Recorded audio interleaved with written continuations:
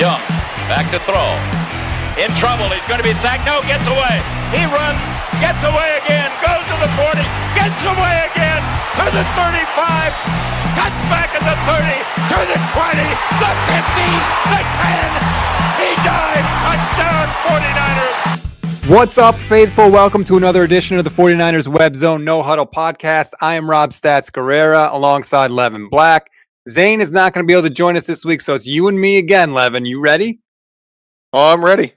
All right, let's kick it off and remind you that the 49ers Web Zone No Huddle podcast is brought to you by theqbsneak.com for accurate predictions on every NFL matchup and thought-provoking NFL content that can help your fantasy teams or confidence pools. Head to theqbsneak.com. God knows I could have used that because my fantasy teams were terrible. Fortunately, the team I root for is not terrible. San Francisco coming off another last-second win, Levin, this time against the Rams. It wasn't pretty. I was very doubtful throughout most of the game, but thanks to 2 3rd and 16 conversions, the 49ers get the walk-off field goal from Robbie Gould, and all is well in 49er land going into the biggest game of the year. Yeah, I think this is probably the most negative I've been during a game, as my Twitter history would show, and as some fans have been still commenting as of this recording, that I probably went a little too far in some Shanahan criticisms, but a win is a win. It's good to be 12-win team, regardless of it, but I am sick of last-second deciding games. I mean, it's been incredible. I mean, you have the Rams game, the Falcons game, the Ravens game, the Saints game. Especially, it seems like the bigger the game, the later it gets decided. Yeah, the only reprieve that there's been is that Green Bay game. Other than that, the last 6 weeks have all been these nail biters, games that have had some very frustrating quarters, frustrating halves, and then also some heroics at the end. So, as my wife can attest, I almost lost my voice when that pass was caught, because when he let that fly to Sanders, the game-clinching pass, with the way he was being hit as he threw it and the way it got so much loft on it, I was like, oh, here comes a pick. He just had to throw it up because he needed to give them at least a chance. And then all of a sudden I see Sanders all by himself. I was like, what's this? It just kind of caught me off guard, and I screamed about as loud as I could. My dogs were scared, and my wife was annoyed. No, and apparently Garoppolo said that he was worried also that it was going to be intercepted because he knew that the guy clipped his arm a little bit. I mean, let's start there then. Let's talk about that throw. That's an incredible throw by Garoppolo. He's in the pocket. He can't step into the throw at all because there's pressure in his face. He's got guys all around him. It's basically pure arm. And he launches a high pass about, 45 yards downfield right into the arms of Emmanuel Sanders. I mean, it was an incredible throw for a guy who's gotten criticized all year long, even on some of his good throws. Well, it's going to come off as probably being hyperbole saying this, but it's absolutely true. That is a throw that Jimmy G might be the only person in the league that can make. And the reason I say that is he probably has the quickest release in the league. And if he had any bit of a slower release, that's a duck that goes 20 yards. Because, he's already being hit as he released it. Not only that, but Jimmy G, it's one of his criticisms. He doesn't necessarily set his feet when he throws. He's constantly throwing off, and yet he still gets zip on the ball. So it's kind of the ultimate Jimmy G throw, because it took an extremely quick release and somebody who can get a lot on a ball despite having horrendous footing to do it. It was, the ball's in the air, and all of a sudden you hear the play-by-play guy, and his voice gets higher before the ball's even caught, and he realizes, I think when we did, Emmanuel Sanders is wide open. I don't know what the Rams safety was doing playing on the outer third of the field when clearly Jalen Ramsey thought he was going to have help in the middle of the field. But thank God for that, because, it was one of the most incredible plays of the entire year and probably in the last 3 years. Now, a lot of Niners fans wanted Jalen Ramsey, and from what I have read, most people believe that was on Jalen Ramsey. He was supposed to recognize the outer route being run and know that the safety was going to be further out and he was supposed to sink deeper. I've read multiple people that I value quite a bit for their ability to watch film and break it down, saying that Ramsey should have recognized that and sunk deeper in his coverage and didn't. But not only that, but did you see his his post-game press conference? I did not know. Okay. He completely threw the safety under the bus, saying, I don't know what he saw, blah, blah, blah. I did what I was supposed, I mean, it was a bad, and he did it with, like animosity, like I am annoyed you're asking me questions. Let's get it over with type attitude. And all he did was throw his teammate under the bus and took no blame for it. Wow. That's the type of guy that they gave 2 first-round picks for, who, by the way, is not locked up yet with a long-term contract. They're going to have to re-sign him. It's going to be interesting. The Rams have all sorts of problems they're going to have to deal with. In the final 10 minutes of the game, Jimmy Garoppolo, 6 of 8, 134 yards, 1 touchdown, and a passer rating of 156.3. Can we finally put the Jimmy Garoppolo criticisms about him and whether he can get it done in a big spot to rest? Yeah, considering one, he needs 307 yards to have a 4,000-yard passing season. First person to do that in almost 2 decades for the 49ers. 2, he needs 3 touchdowns to have a 30 touchdown passing season. First person to do that in almost 2 decades. And by the way, he also has 4 fourth-quarter comebacks and 4 game-winning drives this season alone. Not to mention the 12-3 record and some other statistics. Yes, he has some bad interceptions, but when you look at it overall, he still only has 13 interceptions, which is more than average in today's NFL, but that's still not a really bad high number. He has 27 touchdowns passing, so he has better than a 2-to-1 ratio. He's, I believe, 4th. At least he's in the top 5. I can't remember if he's 4th exactly in passer rating. Passer rating? He has 101 passer rating. This is a guy that's very clearly, you can't really argue against him being a top 10 quarterback, and he has at least some arguments for being a top 5 quarterback in the league this year. So, I mean, what's the argument? I agree. I mean, you mentioned it, 101 quarterback rating. That puts him 9th in the league. There's only 3 guys in the NFL right now that have more touchdown passes than Jimmy Garoppolo. 1 is Russell Wilson, who we all hate. 2 is Jameis Winston, who also has about 30 interceptions to go along with his 31 touchdown passes. And the other is Lamar Jackson, who's going to win the MVP. So, I mean, you've brought this up before, Levin. I think it was you. If you wrote down those numbers at the beginning of the year and said this is what Jimmy Garoppolo is going to do, everybody would sign for that. Right. I mean, he's had some really bad interceptions, which has made it look worse than it is, especially early in the season. If you take his second half of this season, all that gets even better. So, I mean, I don't see how there's any argument anymore. And I guess I was wrong on that. It's not passer rating that he's 4th. It's touchdowns that he's 4th. But still, he's got a passer rating over 100 on the season. I mean, if you're arguing that guy's not good, you might want to just be quiet because you're not a very smart football guy. Yeah. You mentioned arguments. I know that we were having arguments during the game with our text messages about certain strategies that the 49ers were using or not using. What was your biggest frustration with that game on Sunday? The lack of run game. Shanahan, I mean, the Niners are still getting their wins and they're still in position for the number 1 seed, so it's hard to criticize too harshly. But at the same time, I mean, when the Niners dominated in the first half of the season, how did they dominate? That's when Jimmy G is getting criticized, and it's because he wasn't really needed. Why was he not needed? Because they were ramming it down opponents' throats. They were running until a team showed they could stop the run, and only then would they go to the pass. Lately, in the second half of the season, some of it is the Niners are playing better opponents, but the offense has not been consistent. There's been some games, like the New Orleans games, they're unstoppable. There's been other games where they're hit and miss. They have a good drive followed by 3 terrible drives. That was this past Sunday. You know, they've just not been consistent. And what are they doing? They're pass. They only run to kind of sprinkle it in and try to keep a defense honest, but they're really not running enough to keep a defense honest. And what does everybody say this offense is predicated on? Whether it's McVay running it, whether it's LaFleur running it, anybody that runs this Shanahan offense, whether you want to call it Mike Shanahan's offense or Kyle Shanahan's offense, whatever, it's predicated on play action. What does it take for play action to be effective? The threat of running.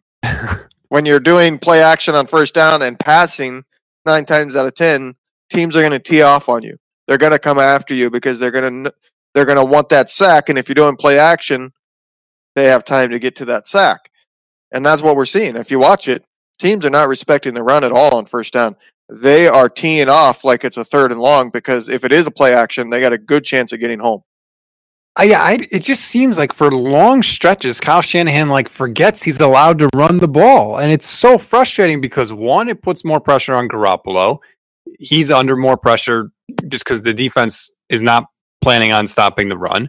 And look, the 49ers don't have the best weapons in the world. Kittle's amazing, yes. Emmanuel Sanders has been solid, but it's not like, they're running out the 94 Niners here. So if you're not going to have that little bit of deception, that little bit of creativity, you're going to put your team in a worse position than you would if you would just run the damn ball. It drives me nuts. Right, and it's not like the run was ineffective. Mostert finished with 11 rushes for 53 yards, just under 5 yards per carry. And even early in the game, it's not like he got one chunk play. I mean, he did have, I believe it was a 16-yard touchdown, but going into the fourth quarter, I believe he had 7 total rushes for 40-something yards. I mean, they were able to run the ball. They just were ignoring the run. And I don't know why, because the pass was completely ineffective until right at the end of the game. They still got the win, but why weren't they running the ball? Why didn't they test that out? I don't get it. I don't know why he, one, didn't use Mostert enough, in my opinion, but two, where was Breida?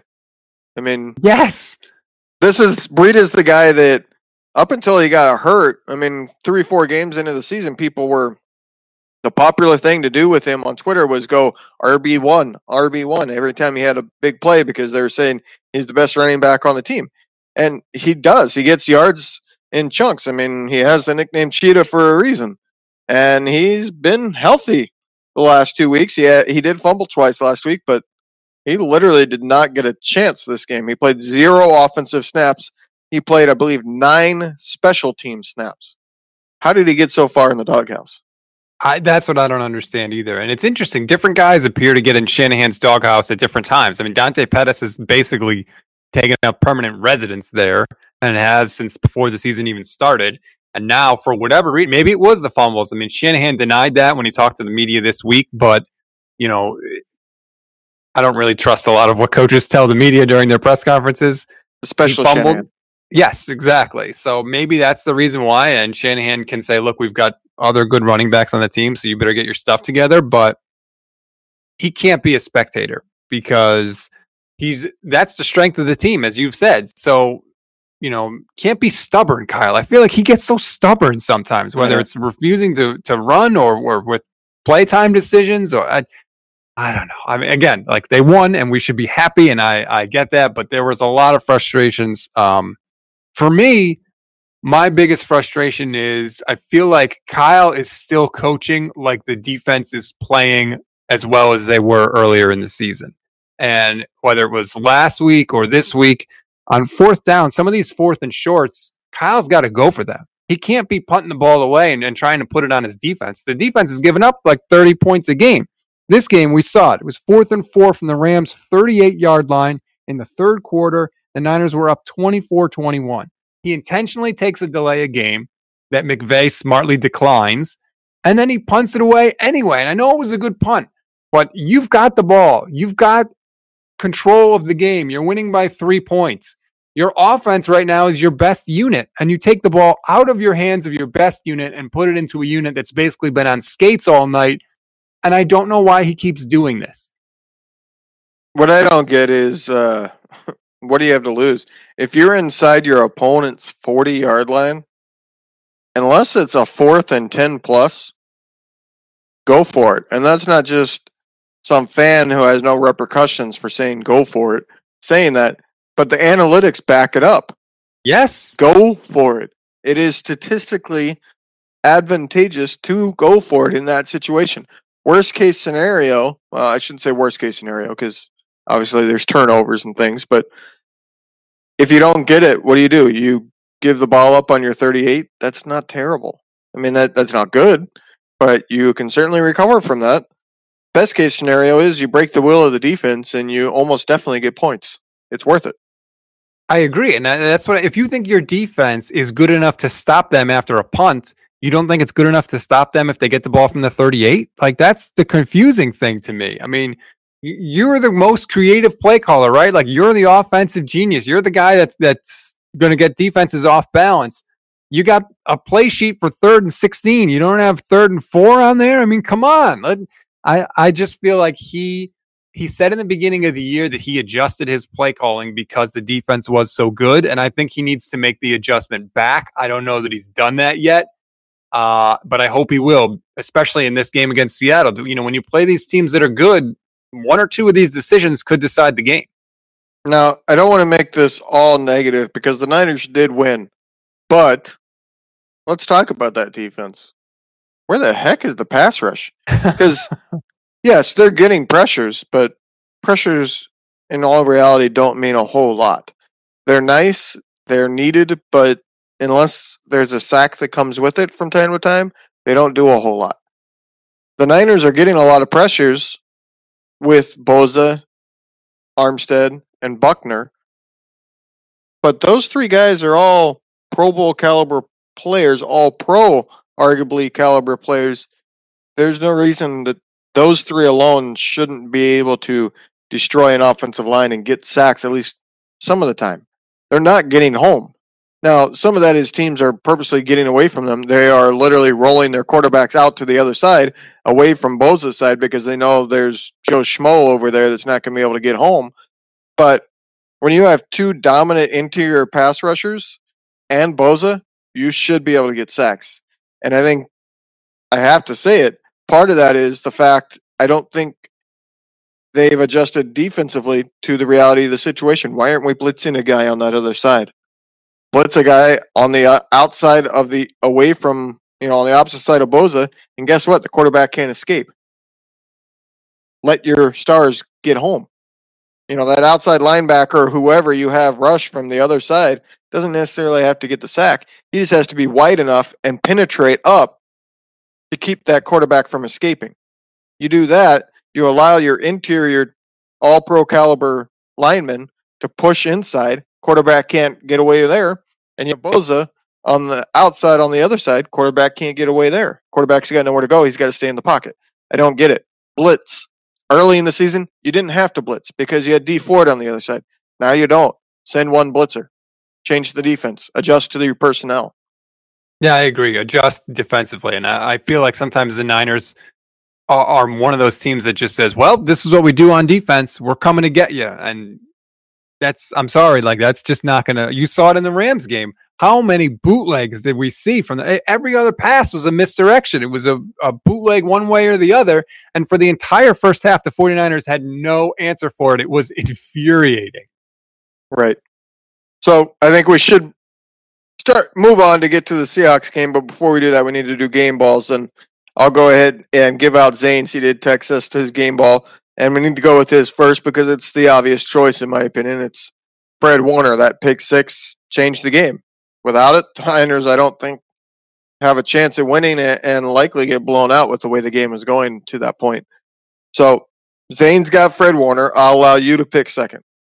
Couple different options here. I actually want to give out a game ball this week, unlike previous weeks. I'm going to give mine out to Jimmy Garoppolo.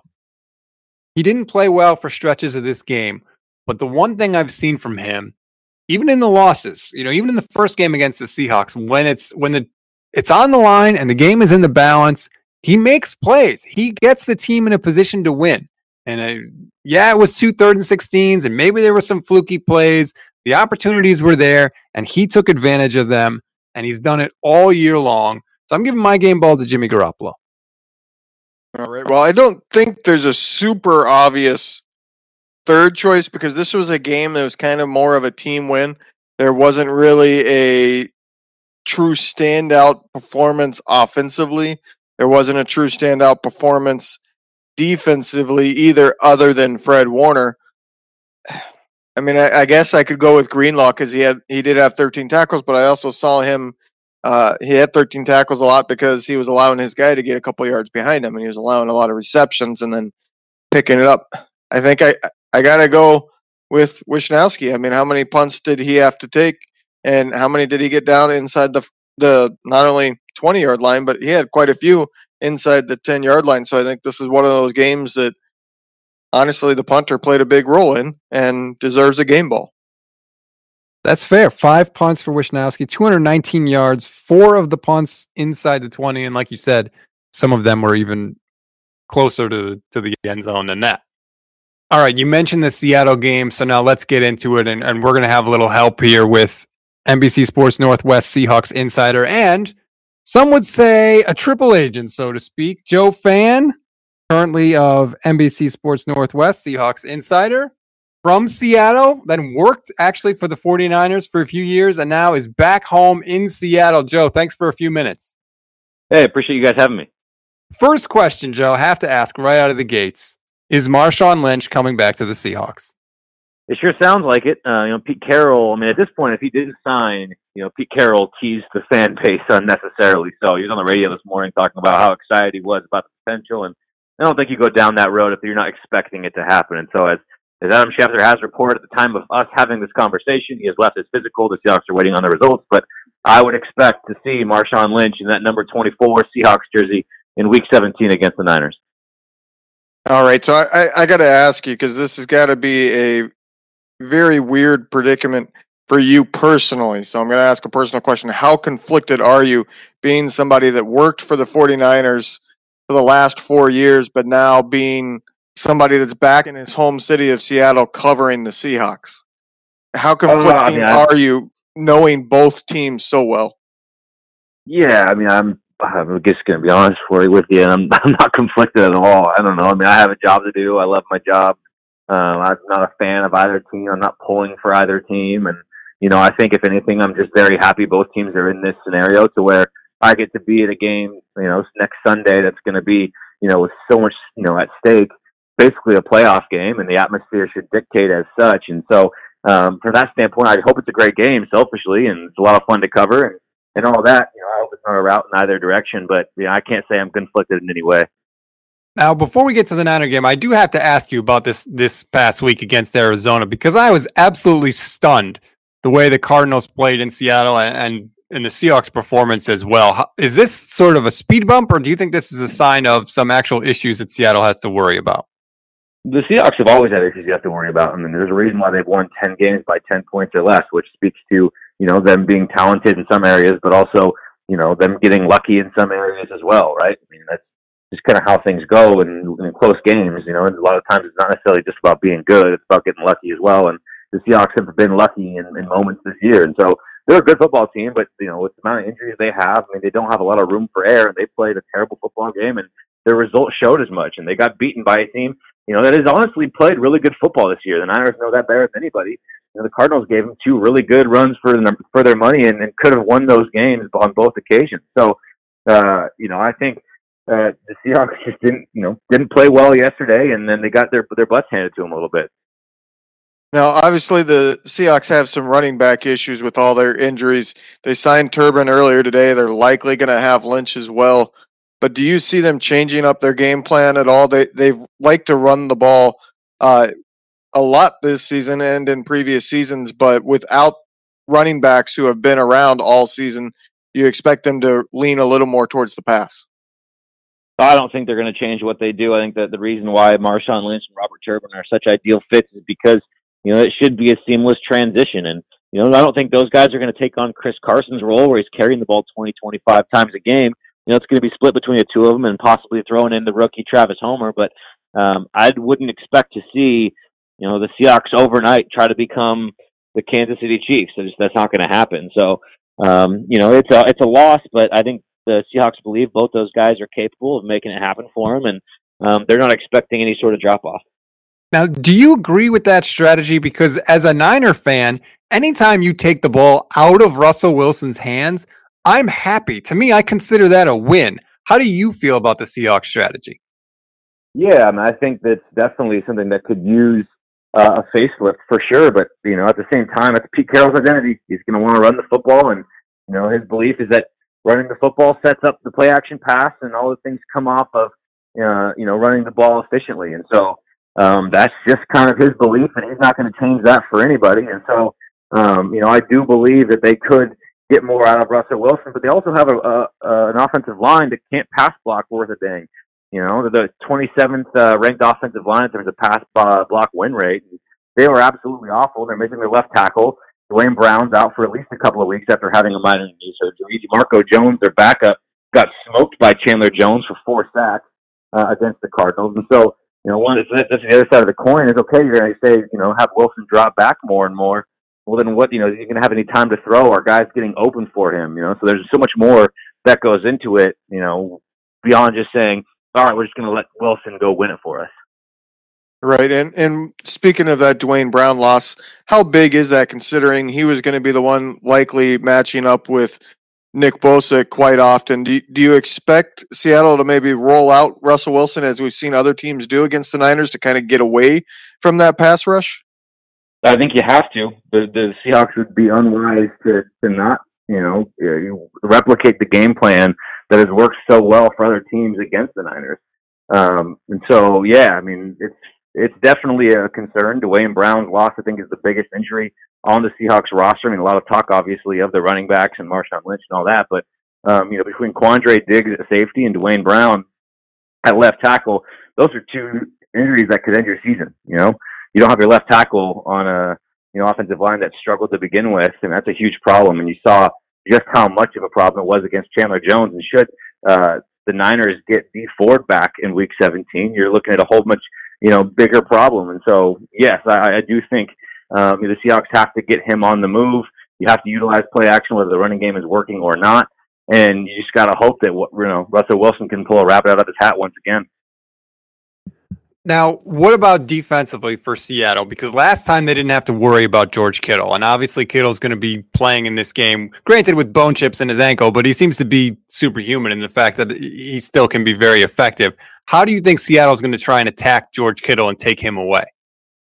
Well, when you got to double cover him, you got to do whatever you can to take him away because, the Seahawks have been burned by tight ends this season. I mean, Gerald Everett and Tyler Higbee each went for 100 yards in 2 separate games against the Seahawks. And those are 2 guys that aren't anywhere near George Kittle's caliber. And so, especially when you see the volume, I mean, George Kittle got 17, 18 targets, a couple weeks ago. I mean, he has kind of been the boomer bust part of their passing game in terms of, it's either him or nothing. Granted, they had a couple big plays, obviously the big one to Emmanuel Sanders to help them win it against the Rams. But, they've relied so heavily, and Jimmy Garoppolo has relied so heavily on George Kittle. I think that the key is, he's going to get his, right? I mean, he can have 10 catches for 75 yards, even 100 yards, but you can't get him in the open field and let him break out, 25, 35, 45-yard receptions and the explosive plays. And that's what makes George Kittle so special is, once he gets going, he's so hard to bring down. And so, it really just comes down to you can't let him get going. And going along with that, I actually saw a very shocking stat to me earlier today, and that's that Bobby Wagner has allowed more yards in coverage than any linebacker since 2013. And that was kind of his calling card. So as somebody that's been watching every game for Seattle this year, what is different about him this season that he's been not as great in coverage? Yeah, I don't know if it's necessarily his calling card opposed to other things that he does really well. But I don't know if you ever looked at Bobby Wagner and were like, I mean, yes, he's great in coverage, and I don't know if that was like what you saw in him is like what makes him so beyond special. I think there have been times where he has, struggled in coverage, but the Seahawks have also asked him to be in coverage so much more. When you don't have that deep third safety in Earl Thomas, they played so much more cover too, simply because they don't trust, their young safeties. That all changed when Quandre Diggs entered the lineup, but you saw the defense take a step forward because they got to go back to that, single high cover 3. And Bobby Wagner's able to play down in the box what he's accustomed to. But when you're playing cover 2, Bobby Wagner's essentially playing in the deep third. And so much more is going to go his way, when you're patrolling really the entire middle of the field. And so, he's had so much more put on his plate and he's handled some of it well, and other times, he's made some mistakes to where you would have hoped for more from him. But I do think he's been put in a really tough spot given the deficiencies in Seattle's secondary. One of the huge factors the last time these two teams played was the pass rush the Seahawks were able to get. Clearly, Jimmy Garoppolo was flustered at times. It disrupted the entire offense. Do you look at that as sort of something that was sort of a one special night kind of a performance, or do you think that the Seahawks can get that kind of pressure again this week? Well, it depends what Jadeveon Clowney can do, if he can do anything. If Jadeveon Clowney's not there, then Seahawks pass rush is not going to be near what it was in Week 10. And even if Clowney plays, he's not going to be, pre-injury Clowney that you saw in Week 10. Remember the injury was suffered in that game on Monday night in Seattle's overtime win against San Francisco. He hasn't been the same since. He's missed the last 2 games. He's going to be very questionable for this one. Who knows if he's going to be in the lineup? But I don't quite know if he is. I think right now, again, it's a coin flip. And so it really comes down to whether or not he's in the lineup. But regardless, I wouldn't expect it to be as dominant as it was, especially now that Mike McGlinchey and Joe Steele, you've gotten their kind of the rust shaken off a little bit and they're back in the swing of things. Now, I've kind of read a few mostly Seahawks fans saying this in recent days, saying that this isn't really a rivalry because it's been so one-sided, and you can't be a rivalry when it's so one-sided. Seahawks have won almost every game, and it's certainly all the really meaningful games. But as somebody that has covered both teams, how big would you consider this rivalry?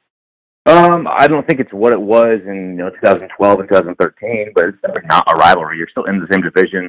You play twice a year. I mean, up here you talk about Washington and Washington State and the Apple Cup and how, it's still a rivalry, even though Washington has won pretty much every year in the last decade, apart from, I think, one game. So it's still a rivalry, right? So, it changes, it ebbs and flows in terms of how big it is and the animosity and all that and who's involved. But, you can't tell me after what happened on Monday night in Santa Clara, handed the Niners their first loss of the season, and especially what's at stake here in Week 17, basically a playoff game for both teams, so much on the line, where both teams have to approach this as a must-win because you just need that first-round bye.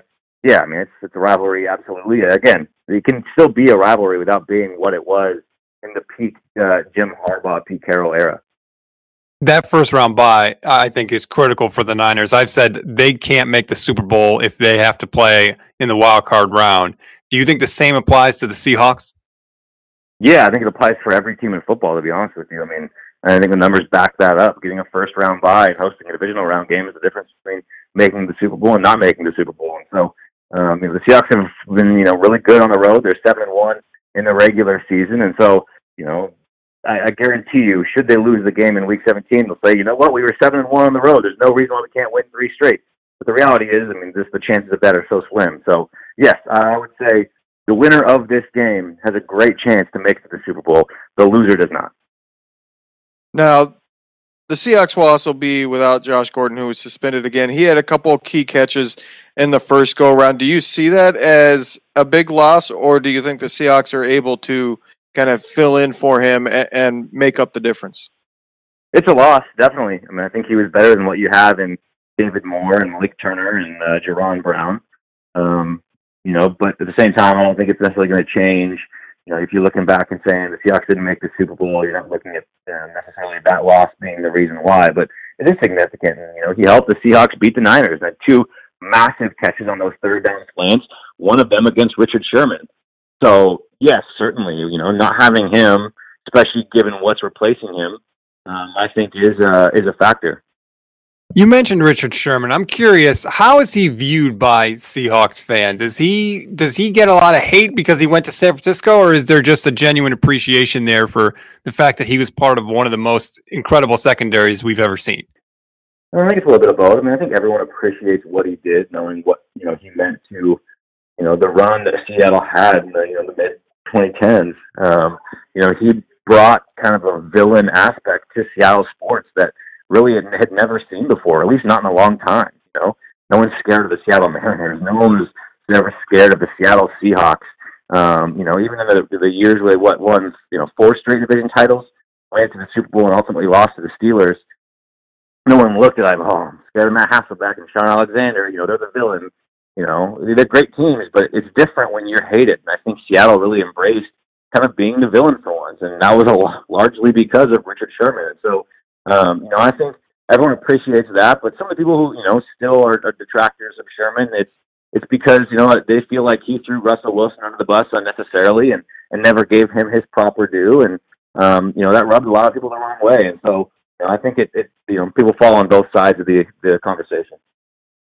Now, I don't know how much you interacted personally with Sherman last year when you were covering the Niners, but just speaking from the history that you know and how he is as a person, how much do you think getting this win in Seattle would mean to him?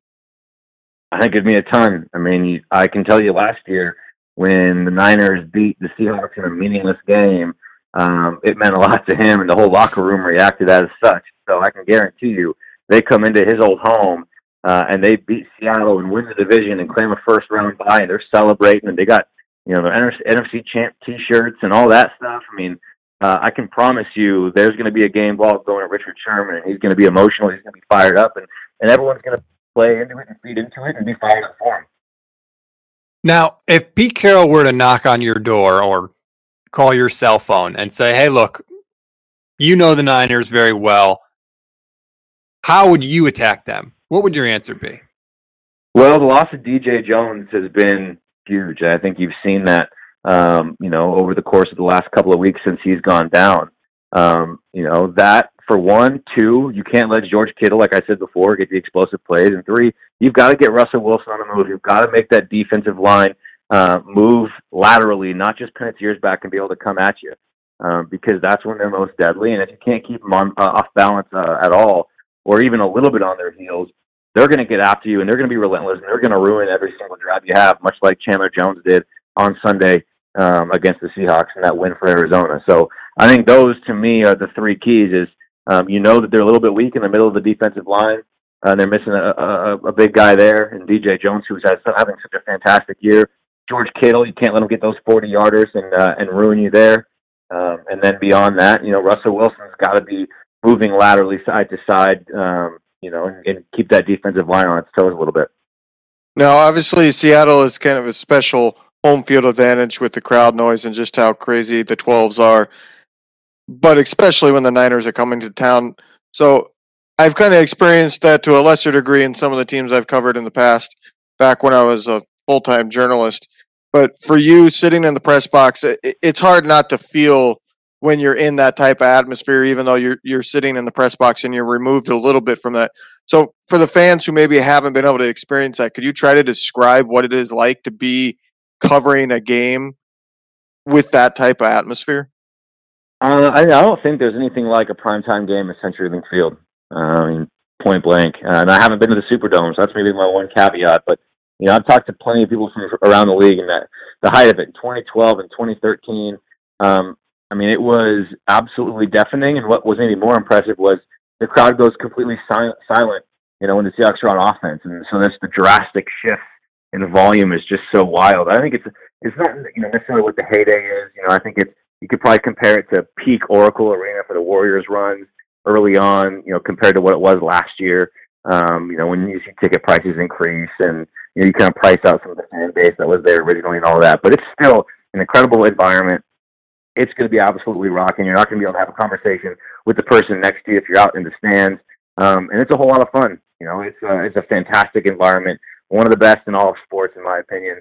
And which makes this one on Sunday in Week 17 just so exciting.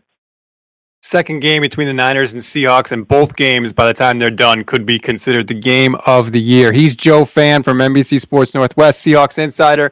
Joe, we really appreciate your time. Thanks you. Hey, thanks so much for having me. Appreciate it.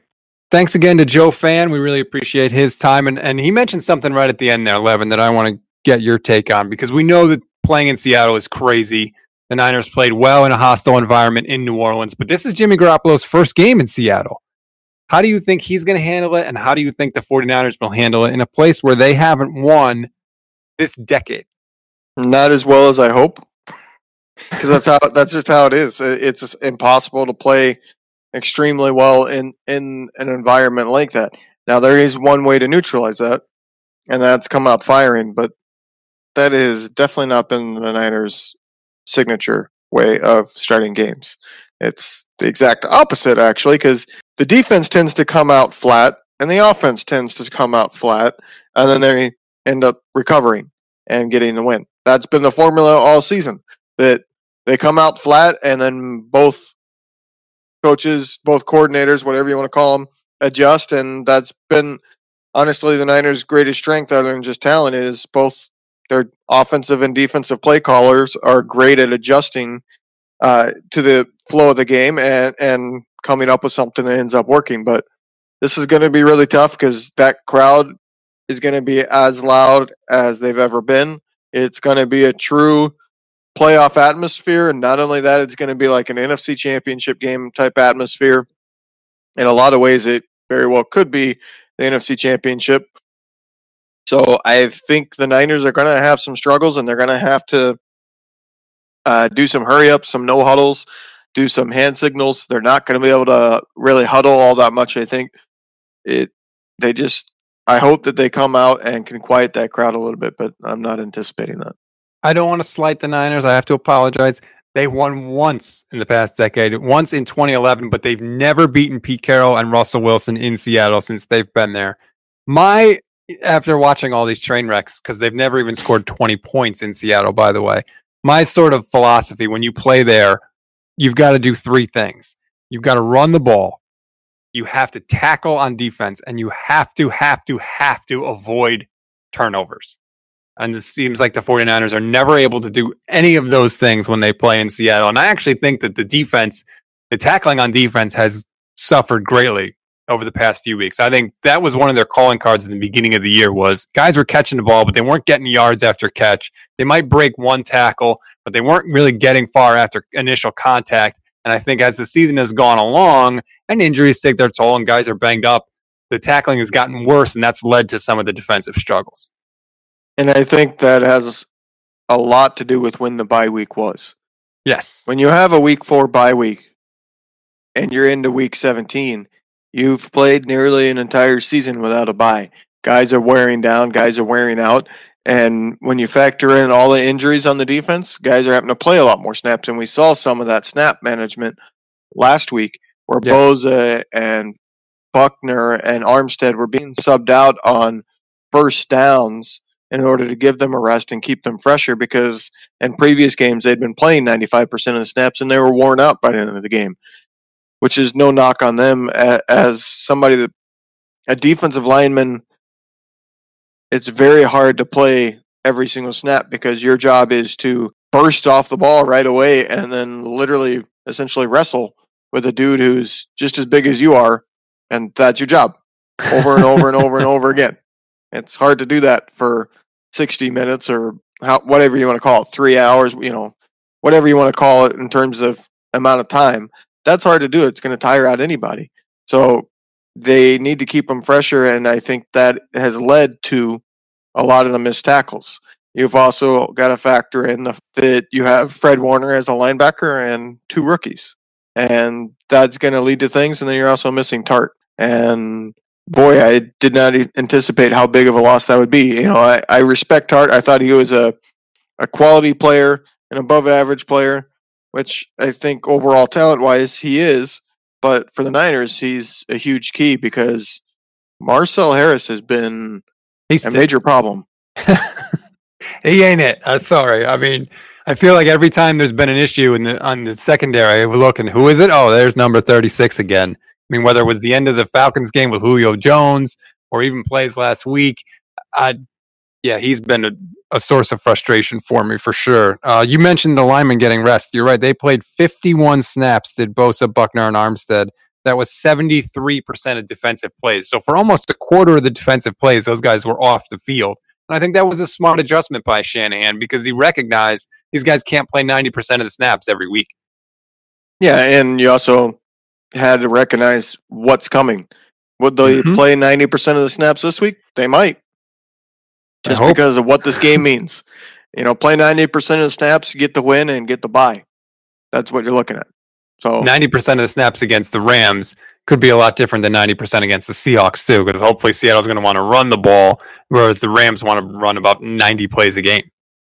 Yeah, and the Rams don't want to run at all. McVay, I mentioned it a couple weeks ago that Shanahan it might have been on Twitter, not on the podcast now I'm thinking about it, that Shanahan's doing his McVay impression. Because McVay did this, he did it before Shanahan tried to make it cool. He abandoned the run. The Rams dominated teams offensively when Gurley was getting stuffed down teams' throats, and then they passed through play action. The Niners were dominating teams when they ran it down their throats and then passed through play action. Both coaches got that, and then they had one game where they had to pass a bunch to win, got the win, and they go, hey, we're just going to pass all the time now. Yeah, let's hope that they avoid that this week. We talked about it a little with Joe Fann, the return of Kittle. I mean, the offense is totally different when he's there.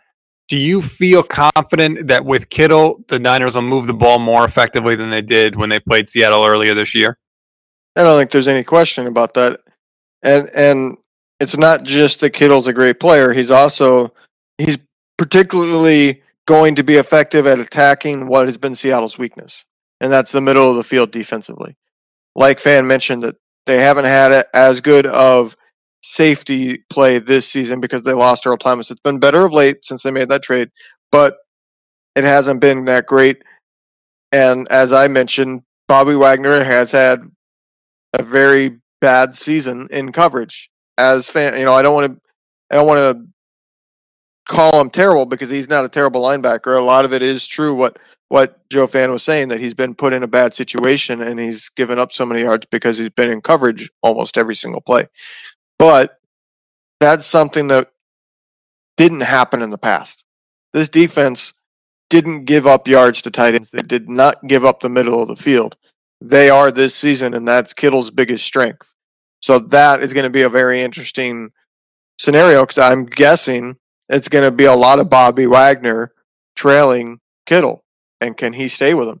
Can he do better than he has so far this season? Can he be the Bobby Wagner of old? The Bobby Wagner that's a 99 rating in Madden.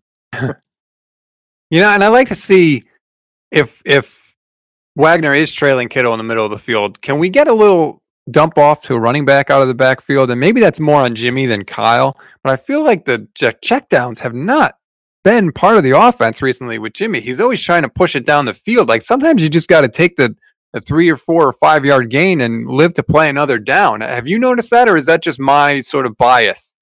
Well, I think that is partially on Jimmy, as he admitted. I also think it's partially on that the offensive line has had a bunch of injuries, and if you watch, you'll see Kittle staying in more. Mm-hmm. But when Kittle does go off for a pass route, which is the preferred thing, you're having those running backs and those typical dump-offs staying in the block because the offensive line needs it, and that's an adjustment Shanahan had to make because of the offensive line injuries. He's had to keep that running back in or keep juice in more and not allow them to leak out, because if he doesn't, no play will work. They'll get blown up because the offensive line is so riddled with injury. All right, so let's wrap up this podcast with our predictions. Let's go Zane first since he's not here. He said reluctantly that he's picking Seattle 27-24, that until the 49ers show that they can win in Seattle against Russell Wilson and Pete Carroll, he's not going to pick them. So 27-24 Seattle for Zane. Levin, what do you think? I think he has a good chance of being right, but I really don't want to pick Seattle, and I can't bring myself to do it. This is one of those games the Niners should win. I mean, they're favored in Vegas or whatever you want. They're favored in the betting, so they should win. They're favored to win, even though it's in Seattle, and Seattle has all these injuries they're suddenly dealing with. The Niners have a lot of injuries too. Yeah, but Seattle's are right now. They all have. A lot of them happened last week. They lost Dwayne Brown. They lost Chris Carson, and I forget their third string running back who CJ also got hurt. Yeah, and they'd already lost Penny, their second string, so they're down all three running backs all of a sudden. Plus, they're really good left tackle. I don't know if you want to call him all pro or whatever. I mean, he was voted, from what I've heard, the Niners defensive lineman voted Dwayne Brown for Pro Bowl. That's how much they respect him. So Seattle is going to have to figure out what works and what doesn't work in this game. And they're going to have to figure it out quickly because this is the first week they're without him and they're playing perhaps the best team in the league. So I guess a long-winded answer is I'm not allowing myself to pick Seattle because I don't want to sit there and feel good when Seattle wins, going, well, at least I was right. So I'm going to go the Niners, and I do think this is going to be higher scoring. I think both defenses are going to have issues. I think because D Ford, I don't think is going to play, Seattle is going to be able to allow Russell Wilson to escape out that side, and Russell Wilson is deadly when he's on the run. So I think they'll put up points. I think they'll get into the 20s. I think they'll get 27 points, but I think the Niners are going to score a lot as well, and I think they're going to get 31. So I'm going 31-27 Niners. Wow. See, that's the test for me. And this is a test for Garoppolo and Shanahan and the whole regime here. Like I said earlier, the 49ers have never even scored 20 points in Seattle against Pete Carroll's defense. Let's see them do it. Let's see, you're the offensive genius here. You're the guy that's revolutionizing football. This is the test right here. I know the Seahawks defense is not as good as it's been in recent years, but I need to see it. I want to see it. I don't think we're going to see it. I hate to say it, but I think Seattle's going to win this game. I think the 49ers are going to be the 5 seed. If I had to put an actual score on it, I think it's going to be something like 28-17 Seattle. I'm kind of like Zane. I don't want to get my hopes up, this year's different and the 49ers are so much better. And nope. No. How many times have we seen this movie? I just can't bring myself to pick San Francisco. I'll be rooting like crazy. Don't get me wrong. Although I did take the Seahawks in the points. But that's not the point. Seahawks are going to win. I think it's just as likely that you guys are right and that I'm dead wrong. And I think it's just as likely that I'm going to be like Jim Carrey and Ace Ventura. When he finally makes the connection, I'm going to be in the shower with a bunch of gum and feeling all dirty because the Niners lost once again to Seattle. Seattle once again squashes the Niners' hearts. I mean, the amount of times that's happened in the last 10 years is truly sickening. It is so odd and so weird that one team has been able to do it time and time again. And this is, look, you could say that the Niners are a year ahead of schedule if you want, but look, years like this do not come around often. Things have to line up in weird ways for you to have Super Bowl windows like this. The Niners have a Super Bowl team this year. They absolutely do. But none of that will matter if they cannot win this game because, like I said earlier, I don't think they can get to a Super Bowl if they don't get a bye in the first round. And I just want to say, in case it comes to fruition, I think it's absolutely ridiculous the Niners could be 12-4 and be the last seed in the NFC. That is a possibility that the Niners could be 12-4 and be the 6th seed. As of this recording, obviously Minnesota, Green Bay is happening right now. If Minnesota loses that game, the Niners could be at worst the 5 seed. Totally agree with you. It's ridiculous. And they could be in a similar situation in the years to come because I think the NFC West is going to be an absolute battle for next year and years after that. So that's going to do it for this week's edition of the 49ers Web Zone No Huddle podcast. And once again, reminding you that we are brought to you by theqbsneak.com for accurate predictions on every NFL matchup and thought-provoking NFL content that can help your fantasy teams or confidence pools. Head to theqbsneak.com. He's Levin Black. I'm Rob Stats Guerrera. Thanks for listening, and we'll catch you next week.